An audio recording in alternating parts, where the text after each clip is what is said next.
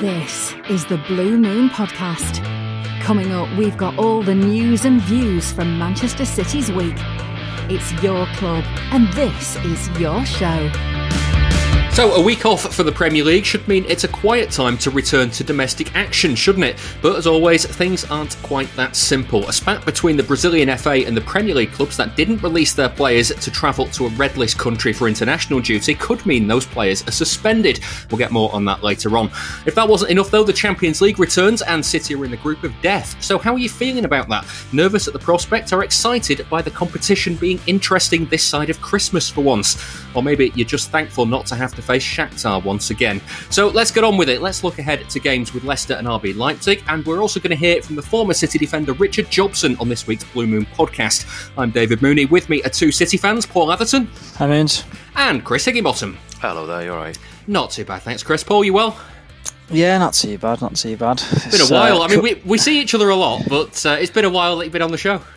Yeah, no, I've missed it. I think it's with COVID. It's been earlier recordings, so it's good to have an evening one and get back involved. And season's just started, so it's a good time to come back. Yeah, makes a change from me shouting at you to run back and defend as well, doesn't it? So I'm exactly. being nice to you tonight. Yeah. Chris, I've got a bone to pick with you before we start. Christ, because get on the list with the others. Yeah, me and you were at Helen, who does the podcast from time to time. Her wedding on Saturday night. Congratulations, Helen. Congrats. But also, you, my partner, on Saturday night, said very much that he did not want a sambuca from you. And what did you do? Probably something generous and polite, knowing me. Maybe got him a sambuca? You did, yeah. And he spent the whole of Sunday not feeling very well. So I hope you're happy with yourself. Oh, come on, you can't blame me for that. I very much can and am doing, yeah. Fair enough, probably my fault. Apologies. Yeah. So, yes, let's start with the game against Leicester on Saturday. 3 o'clock kickoff, King Power Stadium, which means the 3 p.m. blackout has been getting a little bit of discussion recently. I'm not going to this game, so I'm guessing neither of you two are going to this game. So, have you got any plans to be able to watch it? Paul, let's start with you. No, I'm just gonna have to. It's not on TV, is it? So, just have to probably listen on the radio, I think, or on the Score Centre.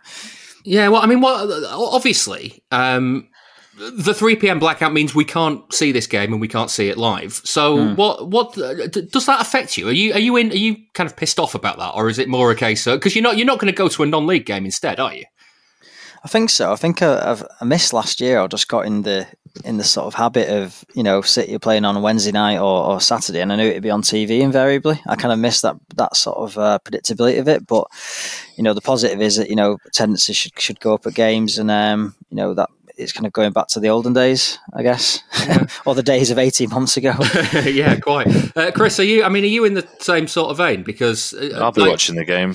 Yeah, I mean that's the other thing. Like with the rise of things like illegal streams, it's very easy to. Whoa! Let's not cast aspersions. Yeah, well, for all you know, I might have a private helicopter. I'm jetting off to the nearest COVID-friendly country and watching it there, and then just popping back for tea. I was not casting any aspersions. I was not suggesting you You're or flinging them about William Nilliam. It sounds like to me. I was not suggesting you or I or Paul would watch on an illegal stream. I was saying they exist and they're quite accessible for people these days, and a lot of people will be watching on illegal streams.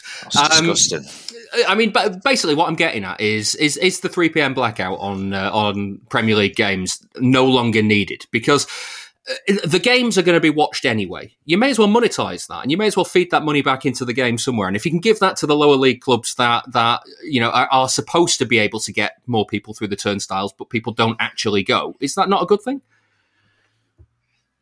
Definitely. I mean, you're quite right. That excuse that's been sort of bandied about since days of yore. Oh, you can't show it because it's not fair on lower leagues, and quite correctly, as you say, people don't. I'm not going to go to a lower league game because of that. I mean, I'd love to have the spare time to go to games all the time and go to lower league games when I'm not at City, but I just don't have that kind of time on my hands, and I don't think many people do. It's ridiculous that every country in the world can watch our league bar us.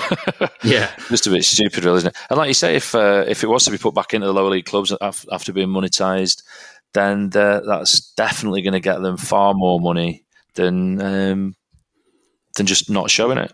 Yeah, I guess I do guess that the blackout isn't aimed at people like us anyway. It's aimed at the more casual fan who will go to any old game that's around. But yeah, I take the point. I think with the Premier League strength, it's kind of gone in dips, hasn't it? Where it goes La Liga and then Premier League as the stronger teams overall. The Premier League is definitely the strongest league now. The strength and depth of like the top 10 clubs as well. Like, how is it a game like City versus Leicester not on TV? You know, it's really sort of good attacking squads, good football. It's just it just seems a bit strange that it's not being monetized perhaps in the right way. Yeah. But there's two arguments to it, isn't there? So yeah, and it is on TV if you're not in the UK. So yeah, there we are. Tell you what does annoy me about the blackout issue for 3:00 Saturday games is that no one seemed to be particularly arsed about it till the second coming of Ronaldo at the Death Star. And now it's all of a sudden it's like, oh, the doting public all need to see Ronaldo and his second coming. It's like, I don't think everyone wants to see that particularly. If they do, then good luck to him. But it's just annoying that that's the way it's framed. It's like it should be a burning issue without that. Yeah, to be honest, I just want to see City at Leicester. I'm not that asked about Ronaldo at United. Right. I just absolutely love it if he's just a damp squib, does average, they do average, retires with a slight injury. Fair play. So let's bring in Neil from Beyond the 90 LCFC. Neil, it's only a couple of weeks since we last spoke ahead of the Community Shield. So how's Leicester's season been going since then? Yes, it was actually. I just feel like such a long time ago, but yeah, it was. Season has been one of those weird points where we've been playing quite badly and say 5 out of 10, 6 out of 10. However, apart from the West Ham game, which we got absolutely trounced. I mean, that's another half an hour rant in itself. But in terms of the season in general, it's been the performances have been okay, but the results have been good. And that's kind of after we've got. We're not playing at our full or not playing at our best. However, we're still getting results. At the end of the day, as you guys know, it's not the 3 points are all that matters. So yeah, good position to be in so far, and hopefully with some players coming back, we'll probably get onto in a bit. Things are looking on the up. Yeah, do you take confidence from winning the Community Shield? I mean, I'm guessing the two teams are not going to look like they did on that Saturday or Sunday. I even can't remember what day it was. But can you take any confidence from having beaten City once already this season? I think so, and I think listening to a couple of the interviews as well that Brendan Rodgers has done, he's kind of obviously this team is young, and with that, this is a lot of the team. This is one of their first trophy experience as well. Obviously, with the FA Cup and all the new signings, this was their first trophy experience as well. So Brendan Rodgers has kind of instilled this mentality now of right, if you want this more and more, just believe in me, and we'll do the right thing. So. It's a big thing for. I know it wasn't as big a thing for you guys because of obviously the trophies you've been in, but you take it back before your ownership. This would have been massive to get to, and just to get your hands on a trophy, it's massive. And for us, we're just going through a stage now where we're growing into that. So yeah, for us, I think it's a massive achievement, to be honest, and it's something to not look over, like I think a traditional top 6 would do. Yeah. Now I'm gonna turn to Chris and Paul for a second because there is a little story brewing here that at the time of recording we don't know if City's Brazilians are going to be available for this game. The background to the story is that City didn't release Ederson and Jesus for international duty over the last couple of games. On Sunday, Brazil's game with Argentina was suspended. Public health officials entered the pitch after it was alleged that the England-based Argentina players lied about their whereabouts before the game to be allowed into Brazil. Because as it stands, people who have been in the UK, South Africa or India during the previous 14 days are forbidden from entering Brazil unless they are Brazilian citizens. And obviously if they're Premier League players, they've been in the UK. So the FAs can ask FIFA to ban players who are fit but don't turn up to international duty. The Brazilian FA has done this. Ederson and Jesus would have been allowed into the country as Brazilian citizens, but the Premier Premier League had agreed, all 20 Premier League clubs had agreed not to release players to red list countries, and they said they'd done it reluctantly. Now, a couple of the Argentina players went, a couple of the Spurs players went there without permission, for instance, and the players and clubs currently have the support of the European Club Association. Chris, it gets better, though. Because obviously Ederson is City's first choice goalkeeper. The second choice is Zach Steffen, who has recently tested positive for COVID, which means that if Ederson is suspended, it's Scott Carson this weekend. Yeah, it's quite a few twists and turns in that opening salvo. It's a bit of a weird one.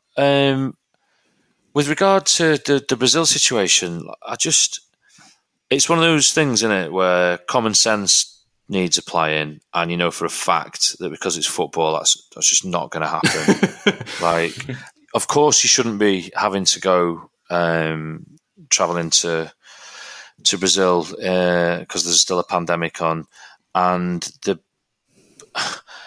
Brazilian FA officials ran on the pitch, right? And they were protesting about Argentinian players that had made the journey in Brazil. Yeah, but they wanted the Brazil players to make that journey to play Argentina. Yeah. I mean, it's just absolutely ridiculous. The situation where, you can come to Brazil if you're a Brazilian citizen. I mean, obviously they're doing that from a perspective of not just opening the floodgates of people coming in, but surely to God, you'd have to say to people, if you don't want to come on health grounds, then that's fair enough. And the reluctantly from the Premier League sounds like a little backdoor excuse type caveat term to put in. So when the shit hits the fan and they do get banned, they're sort of able to wash their hands of it. I don't know. It's just all a bit of a mess. But getting back to the nitty gritty of what happens for us, Carson in goal. I've not really got a problem with that. I mean, Ederson, I prefer to have Ederson there. Steffen, I like him. I think he's a good keeper. But I would trust Carson as much as I would Steffen, despite obviously preferring for Ederson to be there. Yeah. I like Scott Carson. He's a bit of a legend around the place, isn't he? Was it Newcastle he played last? Yeah, and he conceded 3 goals. Yeah, and he absolutely bollocked everyone around him for every one of them because he was obviously keen to make a good impression. But I like him as a fellow quag myself. That's chap with a gap. I think, I just want good things, and I think as long as he sets the tone and he's got good communication with his defenders, I don't think he'll let us down. Yeah, Paul, I was going to ask you, because obviously we've played together a lot during the pandemic. If I take my gloves off, I got a chance. Maybe. It's maybe very not. Kind. No. I think he spends less time injured than you do, to be fair. Well, yeah. I mean, that's a given. Yeah, no, but I agree with Chris. I think as far as third string goalkeepers go, pretty good. Do you know what I mean? This could be a lot worse situation than. Are we still on me here? Pretty good. No, still on. On Carson now. Yeah, just professional footballer Scott Carson, not you, professional podcaster. Yeah, I'm a free agent. Yeah, I've been for 33 years. Yeah. Yeah. Well, goalkeepers do get better when they get in the mid-30s, don't they? So yeah, I'm still waiting for the improvement. I'm not going to lie. The funny thing is, though, as much as it might affect City with Ederson, though, Paul, there is the opportunity if Jesus isn't there. Although Jesus has started the season well, it gives an opportunity for somebody else to get back in at the top end of the pitch. You look at someone like Raheem Sterling, who's been coming off the bench, Riyad Mahrez, who obviously hasn't started the last couple of games either. There is options there to replace Jesus, isn't there? Yeah, definitely. I mean, Jesus, if not for the way he started the season, you'd be looking at Sterling and Mahrez anyway. So yeah, I think it'd be good for Mahrez to get some more game time. And then the way Sterling's played for England throughout the summer and even sort of during the week, he just looks busy and he looks like really on form and up for it at the moment. So yeah, I'm sure Sterling can slot in and cover. Neil, you must be finding all of this absolutely hilarious, must you? I mean, the strength and depth of your squad is still unbelievable, to be honest. So, and also just a quick thing as well. Scott Carson obviously playing for Derby as well. He'll be reminded of that when he comes to Leicester ground. Let's just say that. But yes, he'll definitely get a few boos. And Jamie Vardy, I think again, it's interesting to say that Scott Carson is as good as Stefan, because I think Stefan was really. I think him and Ake, I know Ake gave away the penalty, but Ake and Stefan were two of your best players in the Community Shield as well. Really, really impressed with both of them. But the strength of depth is there, and we'll probably come into it in a second. We're lacking some players, and we're kind of having this, we don't know who's exactly going to play for Leicester City as well. So, yeah, I mean, it's going to be a good matchup, but Carson is definitely somebody that, if you're saying as good as Stefan, it's going to be a hard challenge to get by. This is the Blue Moon Podcast. Follow us on Twitter @Blue Moon Podcast. In terms of Leicester as well, I mean, City fans always fear Jamie Vardy because he always scores against us. We talked about that last time. How's he started the season? I mean, also you mentioned on the last time you were on Patson Daka, who is I think you described him as the new Vardy. How's he settled in? Yeah, so I think after the Community Shield was the last time we actually saw him play. Saw him come on against when we were losing 4-1, but nobody's paying attention because we're all depressed. You know, it's like when you lose into that kind of, well, not for a while, but when you're losing that kind of score, you're just like, yeah, this is just terrible. I'm not concentrating on anything now. Hey, mate, you did it to us last season. We're well aware of what it's like, yeah. Yes, that's what I mean. It's that moment you're like, I'm not watching football as much. Do I support a football team? Do I want to do post-match commentary? No, we don't really. But no, essentially, he's not really had much of a play because basically we're saving him until we go into the Europa League. He's still got to learn the way we've got to play. He's spent a lot of time in pre-season and so on and so forth. However, he's going to be a bigger part player the more we go on in the season. Jamie Vardy is still raring to go, as you were saying. He's still, I think he's got 2 goals and 1 assist so far in 3 games, which is still pretty good. Okay. And so, how old is he now? How old's Jamie Vardy now? 35, 34. Let me check exactly, but still rapid. Yeah, he's still back to his old ways, and I think with the crowd being on side, the worst thing that Man City fans can do is get on him. He's 34. He's 35 in January. But the for Man City fans that are going, if you encourage him and you shout abuse at him, that is where he thrives. So feel free to do it. I would say feel free to go ahead and shout abuse because again, he looks back to his old self. However, against the Wolves game where he had a fantastic game, starved the service, got a fantastic goal. Towards 76, 80 minutes, we'd use all of our 3 subs. And he looked to the bench and goes, I can't continue. And Brendan Rodgers goes, you have to go for the next 14. So I can see this is where potentially in the future, we had to change formations because of injuries and because certain players weren't working. We're going to see Patson Daka more. But for now, Jamie Vardy is still the main star man. And it's good that they're trying to bring him in slowly. And it'll take a year, just in the same way that Charles Asante was bought in a year before we sold Maguire, to kind of bed him into the Premier League, see how good he is, make sure that he's at the right level before we introduce him fully. So Patson Daka will be a good player, but I don't think you'll see him featuring for Man City. If he's going to feature, maybe he'll get 20 minutes at the end. To be honest, I find it a little bit bizarre, this idea of replacing your star striker. I mean, why would you do that? It's just a weird thing to do. Like, you sell your... You start to lose your all-time goal scorer, and you want to replace him. That doesn't really. Is that a thing? Do people do that? If you let a star striker go, you have to not buy anybody else. That's the rule, isn't it? I thought that's that what was like everybody the did. thing. That's like what people do nowadays. False 9. What's that? Yeah. Paul, I want to ask you about the international break because obviously going into it, City had 5-0 wins against Norwich and then Arsenal. And then the international break comes along and kind of kills the momentum. How are you feeling about facing a team like Leicester straight off the back of it? Yeah, tough. I don't think you could take much from the 5-0 in terms of momentum because, within a couple of weeks that's kind of gone. It's a big game, so I think the players will be up for it anyway. The key for me, I think, is just kind of just keeping possession and the fact that in the back of our head, it isn't the same team we had in the Charity Shield. It's completely different.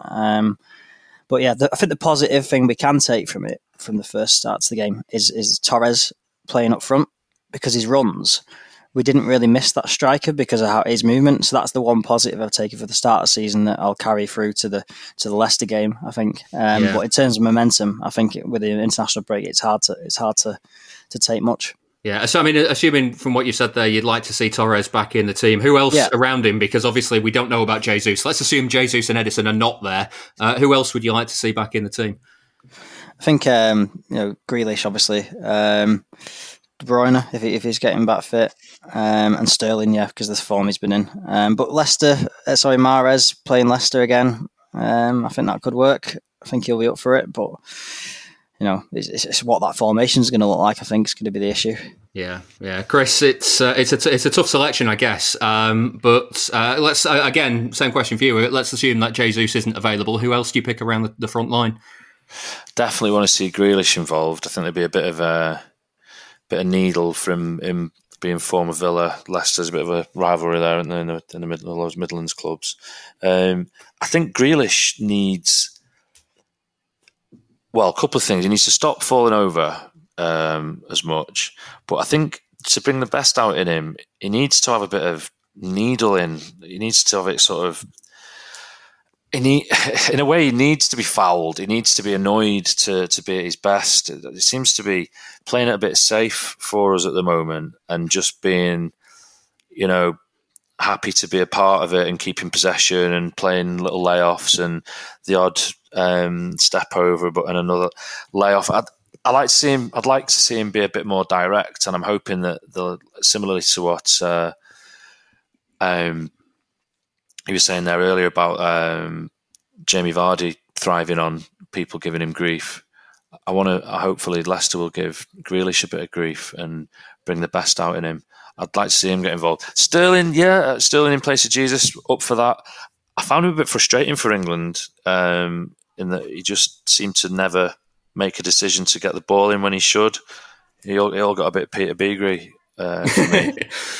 Yeah, that's a reference there. There's going to be listeners who don't remember that, but I mean, playing Leicester at this time, it's not great in my opinion. We've played Arsenal, who were abject. Norwich weren't great, but you don't expect Norwich to be, with all due respect, one of the hardest teams that you're going to face. We've played Spurs, who are a decent team, and we came unstuck. So, I would bracket Leicester in that bracket, and so it could be a bit of a wake up. Yeah, I mean, there is also the argument that you get the difficult games out of the way, because I'd rather play Leicester now than in the running. You know what I mean? Well, I don't know. I suppose you've got to play everyone. I mean, you just get it done. But I've just a little bit. I suppose what I'm driving at is I don't think we should be too overconfident just because we've beat Arsenal and Norwich 5-0. Because look what happened against Spurs. Yeah, Neil, it's you said last time you were on as well that it was important not to lose any key players in the transfer window. The transfer window's now closed. How did that go? Did anybody move away towards the end? Nothing of real concern in terms of our starting 11. Normally, before the end of the year, before every transfer window, we've lost a main player for the starting 11. This year we haven't. We've lost Dennis Pratt, who is he's a loved player at Leicester City, but he's one of the players that we love, but we knew that he wasn't going to get the game time here, so he's gone on to get game time somewhere else. Apart from that, nobody really else, to be honest. He's been the main one, but he's only going out on loan. So we've brought in players like Paxton Daka, Boubakary Soumaré, who you might see as well. Kiernan Dewsbury-Hall, who's one to look out for, one from the academy, who's doing fantastically well. But yeah, overall in terms of the transfer window, we didn't lose anybody, which is, again, which some people say is a miracle. But we would say, it's kind of, to progress to the next level, you can't keep selling your best players. And I'm really glad that this year they haven't. Yeah, I mean, you heard from Chris and Paul how nervous City, or let's say some City fans, because I appreciate there'll be some listening to this that will be thumping the chest and going, we can beat anybody on our day, so let's not be afraid of anyone. But Chris, Paul, a bit nervous about this one. I am a bit nervous as well. How's the feeling from the Leicester side of things? I think we're slightly apprehensive, but confident at the same time. Anytime we play against the top 6 teams, Leicester tend to raise their game. Like going head to head with a big 6 team, we can do it. It's the beating the likes of the Newcastles, the Fulhams, not Fulham anymore. Sorry, the Norwiches, for example, that we tend to be our Achilles heel. But yeah, so I'm really looking forward to it. Again, we'll see, because I think I've just been listening to a press conference as well, some of the highlights. Johnny Evans of Vestergaard, Vestergaard we brought in the window, and Johnny Evans, a massive, massive player for us at the back. I think it was linked with you guys before we got relegated. A fantastic, fantastic player, but he needs that we need that kind of defensive solidity. He brings age and experience, which is fantastic, but with him out the side, we've looked very, very shaky at the back. So hopefully he's back. He's got, I think, plantar fascia or something like that. I don't know my injuries. It's something that you look into when one of your players has it. You go, yep, I know all about that. But yes, so hoping that probably we'll go to a back 3. I think that's what the fans are talking about. We don't know what Brendan Rodgers will do. However, we're looking short on centre-backs at the moment. It's a real, real problem. So, but if everything from the press conference comes true, then it looks like we'll have a back 3 of Daniel Amate, Sionchu, and Evans through the middle, which was the same back 3 that we played in the 5-2. Again, I don't think it'll be a 5-2. I think we potentially could take a win, because you have to believe in your own team. But yeah, I think it's going to be a good game, and I think it's probably the best game of the weekend as well. Yeah, Paul, I mean, Neil mentioned the fans there as well. There's the other side of it where, last season City did well in these tough away games, I guess, by, just playing their own game. They didn't have the influence of the fans in the stands. That's going to change things a little bit, isn't it, this year? I think so. I think with an away game, you're in danger of getting sort of killed off in a very short space of time. It's happened in Liverpool quite a lot over the years. It's happened at Leicester before as well. Exactly. So, it is an extra dynamic. You are playing extra man, and I think it is those key moments of the game that if the momentum goes one way, it can really kind of hit you. So that's why I think it's key that we control the game, really, I think. Yeah. Well, Neil, we've got the charity bet coming up a little later on. What's your score prediction for that? I'm going to have to back my team and say a 2-1. I could easily see it as a draw, but I'm going to have to sway and say Jamie Vardy double for this one. A Jamie Vardy double would not surprise anybody this end. Let me put it that way. He's got a knack, hasn't he, of finding the net against City. So, Neil, thank you very much. Neil from Beyond the 90 LCFC. Brilliant. Thank you. Time now to look ahead to City's game with RB Leipzig on Wednesday. This is the first of the Champions League group games, and it's the group of death. So just a quick reminder of the group. From pot 1, obviously, was City as the Premier League champions. Pot 2 was PSG for the Ligue 1 runners-up. Pot 3 was RB Leipzig, the Bundesliga runners-up. And pot 4 was Club Brugge, the Jupiler League champions. So, Paul, when you think about City's group for this one, it's not an easy group, is it? No, I mean, PSG are probably joint favourites for City, I imagine. And then to have strong teams like Leipzig and Bruges in the same team, in the same group, it is tough. I think every game is going to be a really good one, though. There's no kind of foregone game there where we think, it's going to be quite comfortable. I think they're all going to be quite tough. Yeah. Yeah, Chris, I think the interesting thing for this is that it's not one of these years where it would be a walk in the park to get through the group. City could quite easily muck this up if they get things wrong, couldn't they? Definitely. Not taking anything for granted. Obviously, your first sort of cause for concern would be PSG, but Leipzig coming off the back of a great season last season. And Bruges always strong as well. So, yeah, could be tricky. A few potential banana skins. Yeah, well, let's introduce Guido Schaefer, who is the chief reporter for the Leipziger Volkszeitung. Guido, I hope I've said that right. I'm guessing I haven't. Yes. I'm a chief reporter from the Leipziger Volkszeitung in Leipzig, yes. There we go. So, that's a much better pronunciation than I could ever come up with. What's the feeling like with Leipzig at the moment for this draw, given that it's a group with City and PSG? Yes, it's. I don't know exactly if you have a great luck or is a big pity, but I think it's a sensational group. Group A is the best group in the Champions League, and if you can manage this group, then you are a hero. And if they fall out of the group, then it's the normal thing is happened. And we are looking forward for this very nice clubs and legendary players from Man City and also from Paris Saint-Germain. Yeah, I mean, in terms of hopes for the group, what will Leipzig be hoping to achieve in the group? Is do they think they've got a chance of one of the top two places, or is it maybe a Europa League spot they're after? In the moment, the situation is difficult. In the Bundesliga, they had 3 games and only 3 points. That's not enough for a title and for a good feeling now. But all the players, staff, the coaches are very happy with this group and also with Manchester City, and they are very brave. They have also talent and a strategy, and I think they have a little chance to reach it, the next group, the next final.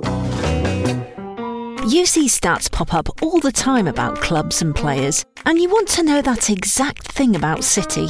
There's an answer. Statscity.co.uk. Want to find out all of the players who played alongside club legends like David Silva, Sergio Aguero or Vincent Kompany? Or maybe you'd like to know which team found it hardest to score past Joe Hart. You can find out City's record in every competition, at every stadium, and under every manager. Just go to statscity.co.uk and browse away. That's statscity.co.uk. Check out exclusive City interviews on our website, bluemoonpodcast.com. What's the impression of City from Leipzig? How are the fans there feeling about playing City? Yes, it's one of the biggest clubs in the world. In Leipzig, we know all of Manchester City. It's not only a rich club; it's a club with a legendary coach, Pep Guardiola. We loved him in Germany since his time at Bayern Munich, and there are many skillful, lovely players: Gündogan, De Bruyne, Foden. The respect is very, very great, but also the happiness to meet this team here in Leipzig or also in Manchester. And it's no doubt about it that Manchester City is superior in almost every way. In they are greater club. They have more skillful players and more money. But on one single day, it's possible to make a miracle and to win against Manchester City. Yeah, I mean, when you hear it like that, Paul, as well, I mean, we look at it the other way, I think, as City, in that we always think that, God, it's always City that doesn't show up on the big occasions, and the opposition always play really well. Does that make you nervous as a fan of City to watch, to have to face a team like Leipzig? Not so much anymore. I think it's just the way we've said over the last few years. The typical City way is gone a little bit because of Pep's style. You know, if you control the game, there's less chance of these ridiculous things happening to you.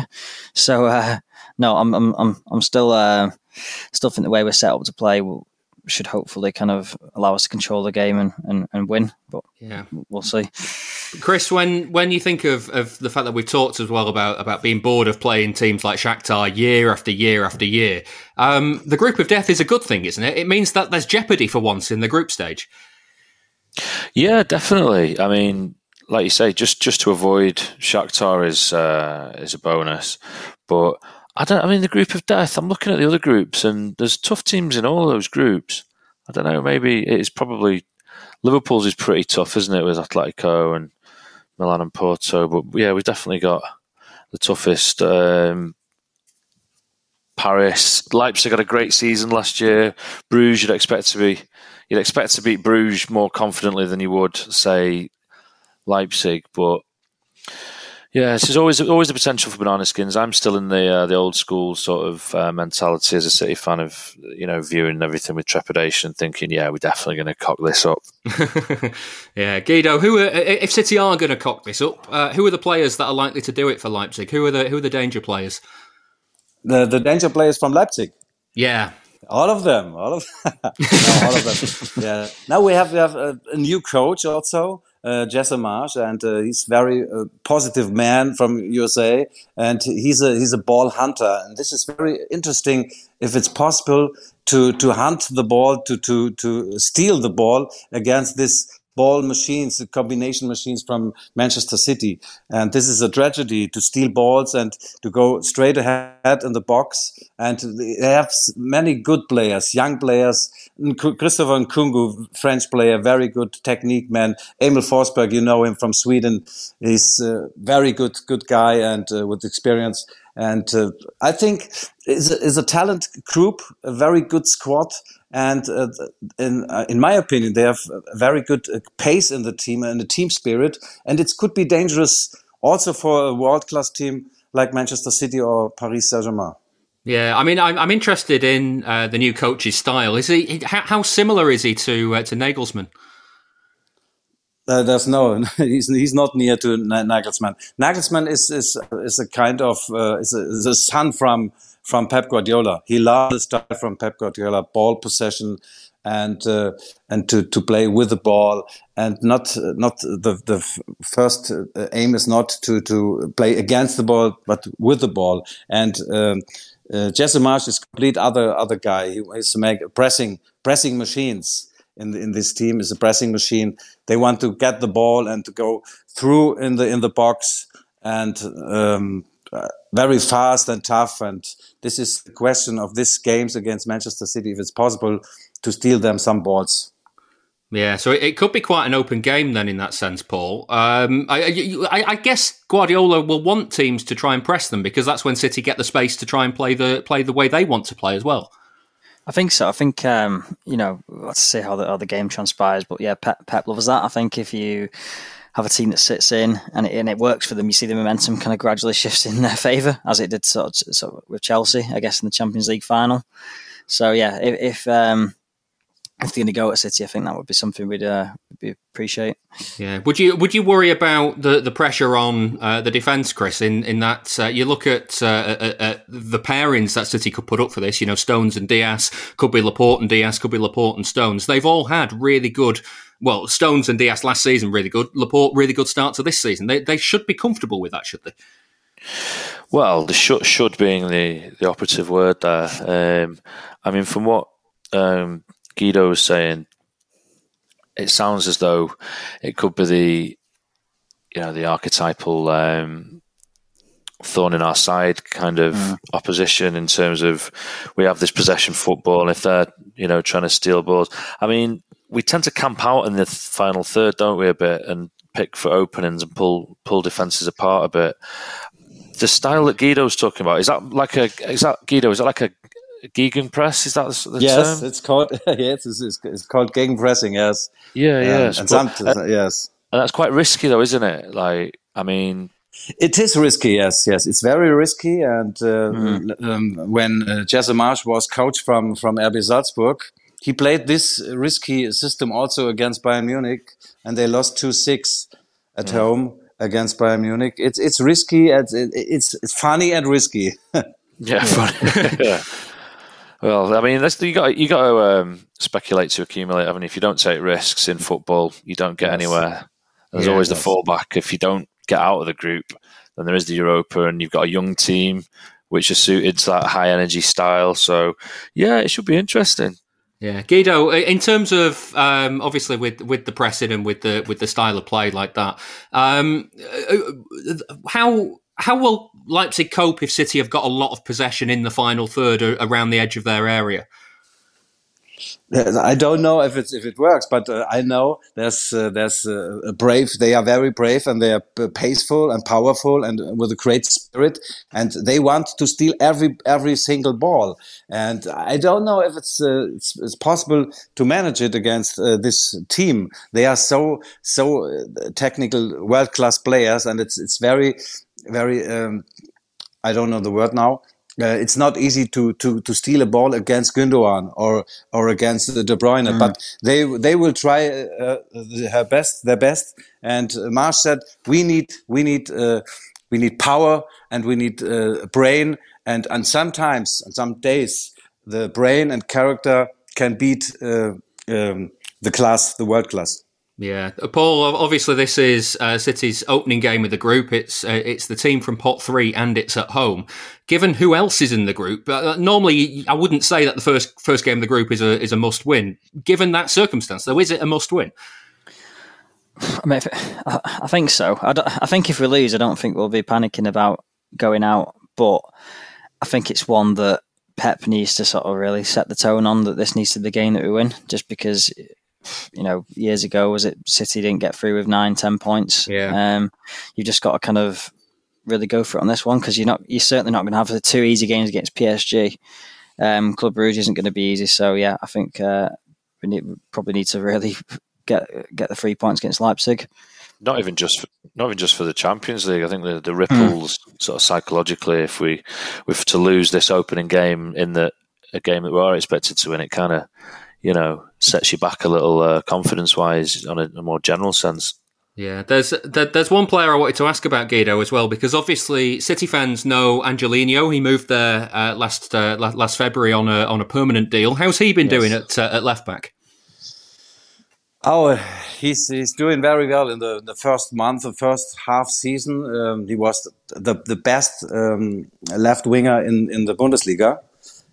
Powerful, very good, very self-confident, and he made every single minute he played very good. He scored, and then he got a little difficulties with his with a little injury, and he thought he must play with the injury, and Nagelsmann said, "No, Angel, you're not able," and therefore he wasn't in the squad in the cup final against Dortmund, and from this time on, he's not this 100% Angelino we came to know 1 year ago. In this moment, he's not 100% fit, and I think perhaps he will play against Manchester City, but the very important match is now on Saturday against Bayern Munich at home. And it's also important for the season, for the whole season, for the Manchester match, because when they will lose against Bayern, then they have 3 points from 4 matches, and this is a crisis then. But Angelino, I love him. He's skillful, but he's like a children sometimes. Yeah, I mean it's interesting you mentioned the Bayern Munich game at weekend, because City have what I think is a tough game against Leicester. Obviously, Leipzig have a tough game against Bayern. Could that impact this game, do you think, Guido? Yes, of course. If they will win against Bayern Munich, they will win in Manchester. Yeah. How about Paul? How about if City beat Leicester, they'll win against Leipzig? Does it go the same way?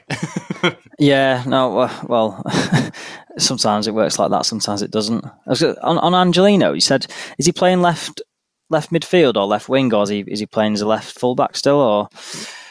He plays also a left defender. And a very offense left defender. But in this season, he played not one match, I think half a match, because of his little injury with the muscle. And now they have on the right side Josko Gvardiol from Croatia, and he did a good job. And therefore, I think he will not play against Bayern. Perhaps he will play against his former club, Manchester City. Yeah, Paul, you're just reminiscing of the days where City had an actual left back, aren't you? Yeah, no, yeah, that's yeah. I'd probably have him back at City now if he wanted to come back, but yeah, we'll see. Still, I mean, if you went out to sign someone, that'd be someone we were looking at, wouldn't it? Yeah.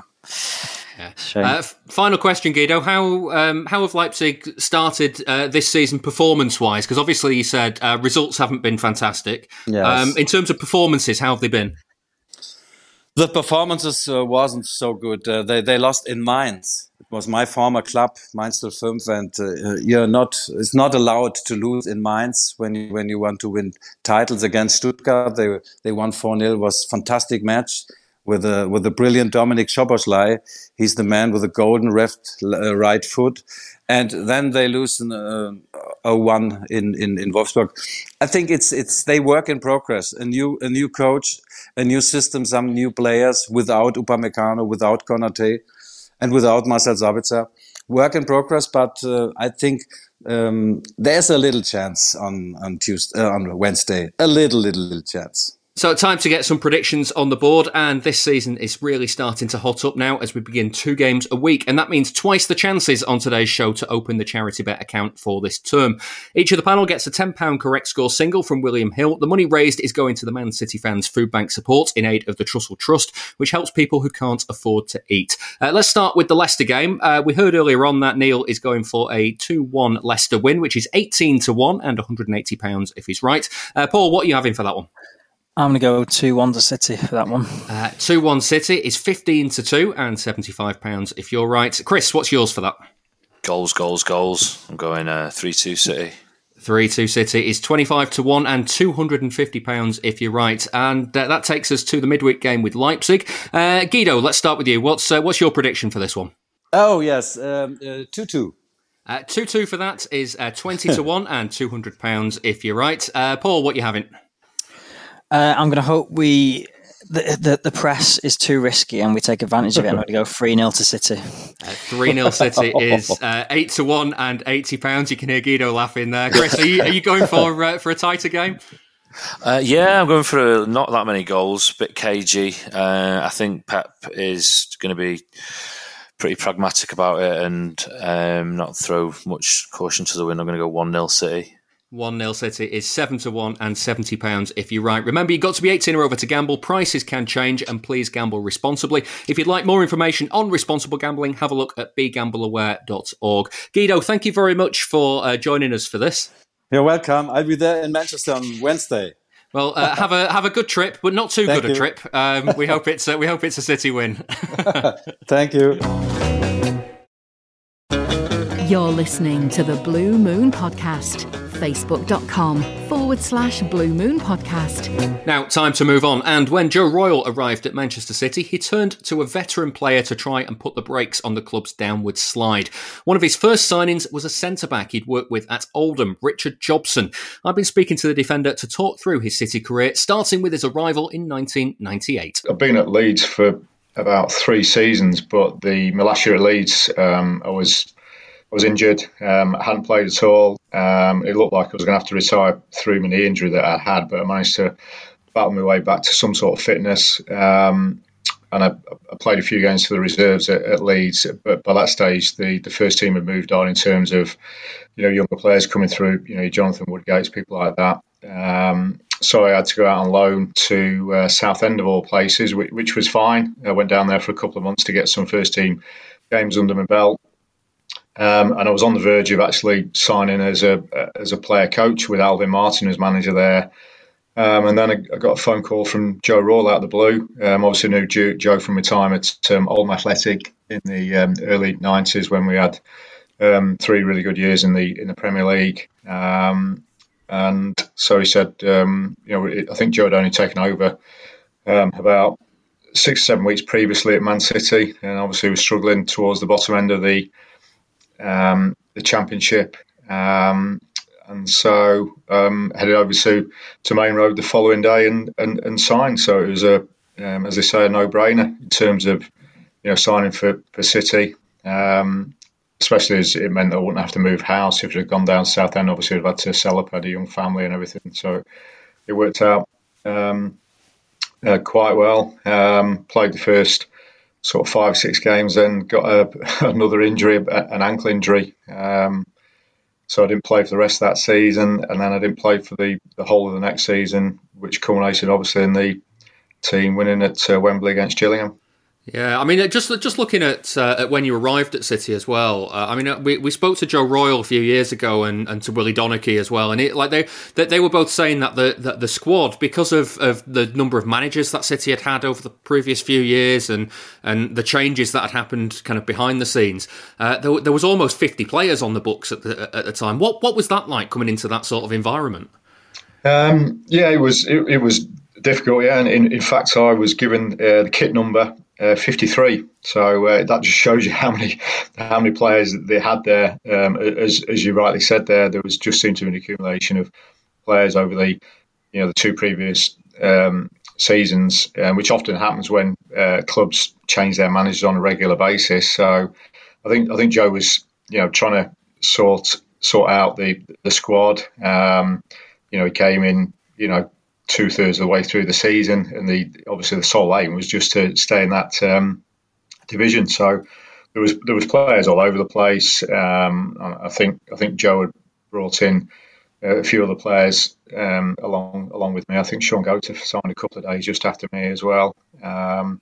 But unfortunately, it didn't work out, and we got relegated. But I remember there was a hell of a lot of players knocking about. I think we were getting changed at Main Road at the time, and then we were just driving across to Platt Lane where the training ground was. They didn't have any sort of proper changing facilities there, so it's always difficult as a player, signing for a club halfway through a season, because you've got to hit the ground running. I think the first training session was on the Thursday, and then thrown straight into the first team on the Saturday. And I think we lost the first game away at Port Vale 2-1, I think it was. But it was a tough time for everyone concerned.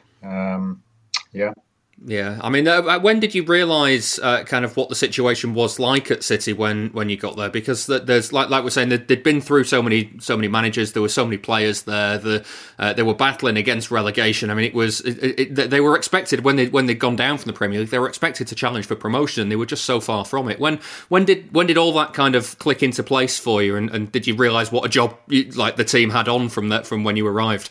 I knew it was going to be tough, and that was the reason they brought Joe in. And obviously, he was the fact that Joe was trying to get as many players there as possible that he'd known previously. I think also the transfer window was coming to a close as well. The normal transfer window, which I think was the fourth Saturday in March, I think it was. So he was trying to get as many new players in as possible, and to help the club stay in that division. Unfortunately, it didn't work out. But the atmosphere was okay when I joined the club. Just the fact that there were so many players knocking about, and some players obviously weren't involved at all. I think there was that many players. I think there was sort of two squads training.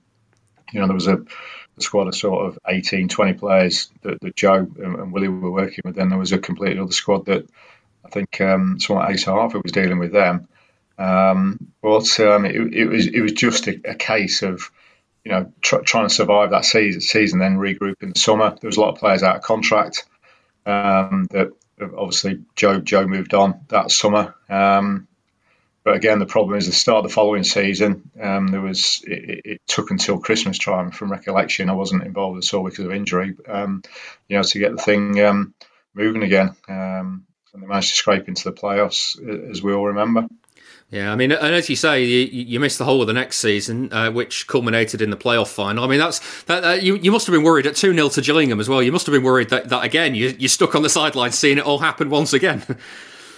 Yeah, that was really tough again, because sat in the stands at Wembley, watching the first goal go in from Gillingham, and then obviously the second one, you're thinking that absolutely no way. And then obviously the first goal that was pulled back just before the 90 minutes were up, and that you could hear you could feel that the whole City end, the crowd just went absolutely crazy, and it was one of the most fantastic experiences I've ever I had. The fact that coming back down from 2-0 down, and obviously into extra time, which nothing really happened in the half an hour, but then obviously went to the penalties. But that was a great experience for the club, and you were sat in the stand and not being able to do anything about it. It was really frustrating, but it was a great result for the club, and everyone relates back to that. Now 20 years on, and rightly so. That was a huge turning point from the club, because if they hadn't have won that, who knows what might have happened. The new owners might have looked elsewhere, and who knows where we will be. Yeah. Now, obviously, Joe brought you back in for the start of the next season. How much had changed around Main Road at that time? Because I'm conscious that when you started playing for City in those first few games in the relegation season, the mood would have been very different to how it was having just won promotion. Yeah, there was certainly a different mood around the place. Joe had managed to sort the squad out in terms of numbers. A lot of players had moved on. He had a more tight-knit group of players than he over the previous 12 months, and that summer after the Gillingham final at Wembley brought in some more of his own players. I think there was people like Mark Kennedy. That was a big signing. Obviously Andy Morris had come in the previous year, and that was a big signing for the club as well in terms of galvanising the players in the changing room. So there was certainly a different note, and there was a certain amount of momentum behind the squad of players, and we took that straight into the following season. I don't think we were close to any of the favourites to go up again, because it's a very difficult job to do to get back-to-back promotions, but that is effectively what happened. Yeah, I mean, I wanted to ask what Maine Road was like to play at, because obviously now there's a generation of City fans that have never experienced what Maine Road was like. So can you kind of sum up what it was like on the pitch at that time? It was an old-fashioned traditional stadium. It just had a unique atmosphere. I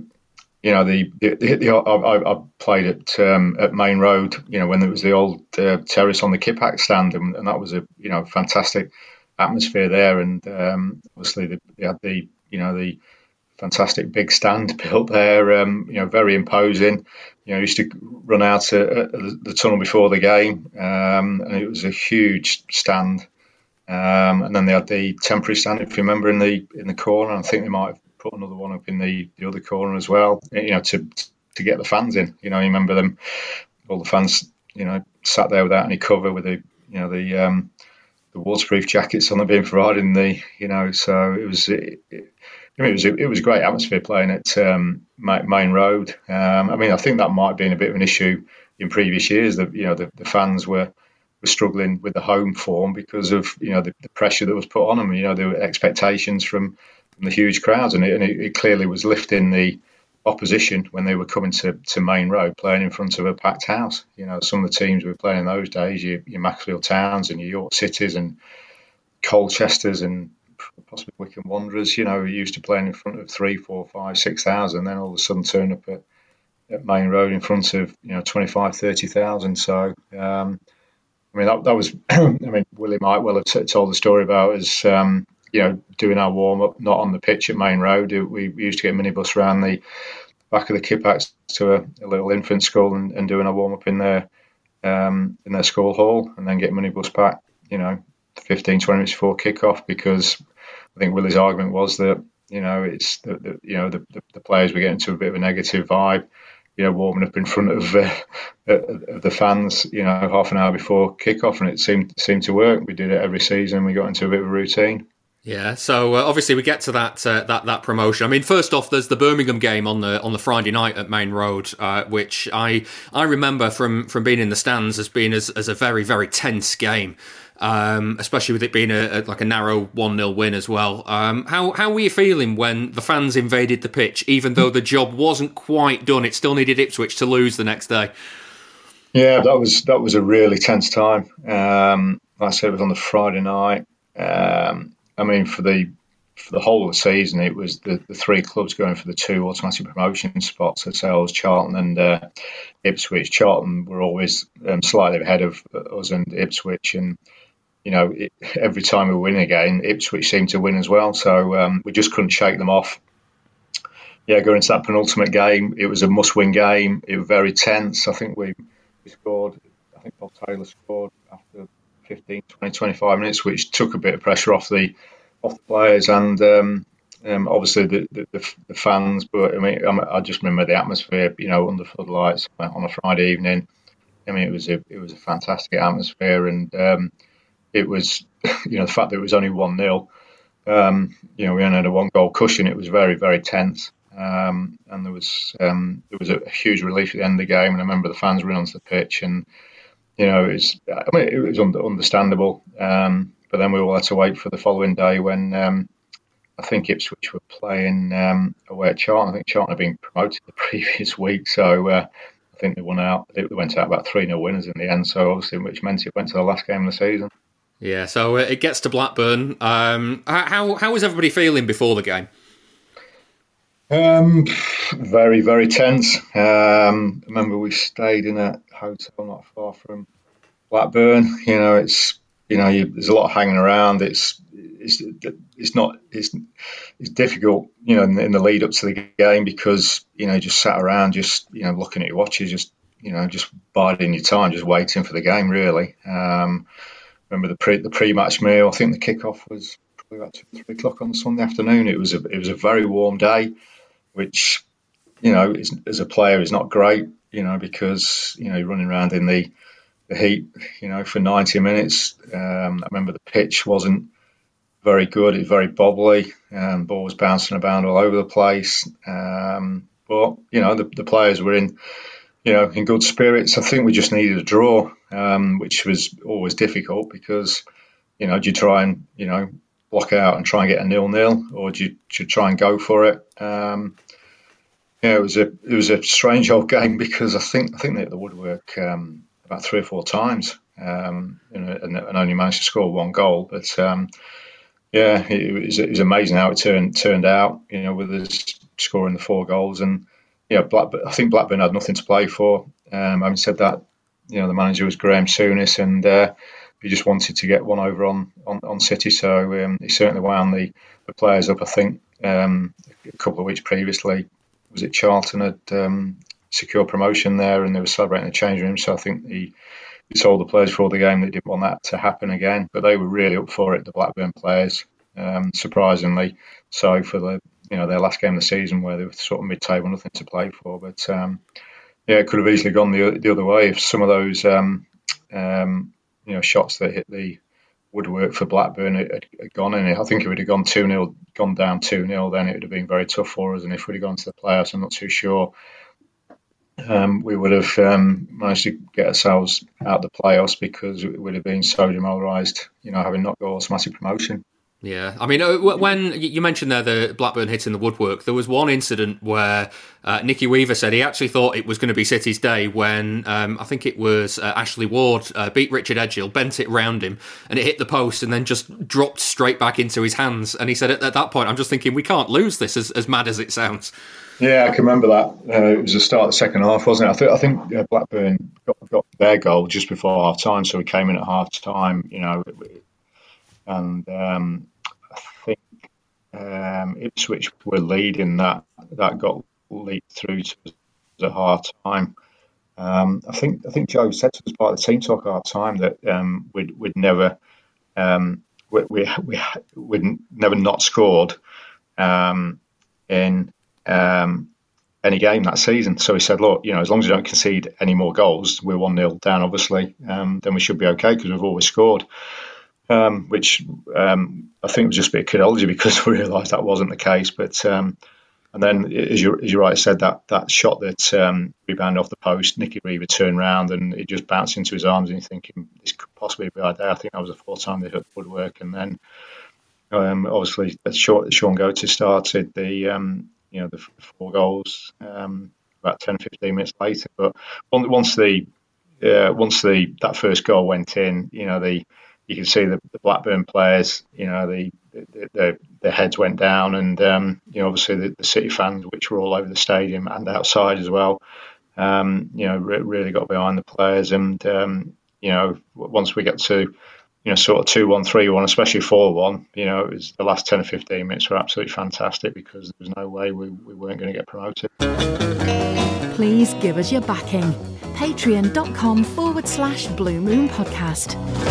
There's an extended version of that interview with Richard Jobson out now for our Patreon backers for all levels. Just go and take a look at patreon.com/Blue Moon Podcast. It will be available for free at the end of the season as well. And that's it for this week's Blue Moon Podcast. Thank you very much for listening. If you've enjoyed this week's show, then don't forget to go and give it a rating and a review in all the usual places, but especially on Apple Podcasts if you can.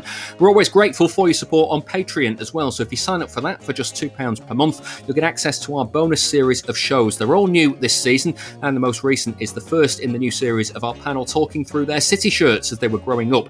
Kieran Murray is on the case for that one. Just head over to patreon.com/Blue Moon Podcast for more details. Thanks also to my guests this week, Paul Atherton. Cheers, Moons. And Chris Higginbottom. So very much. I'll be back next week, and I'll see you then.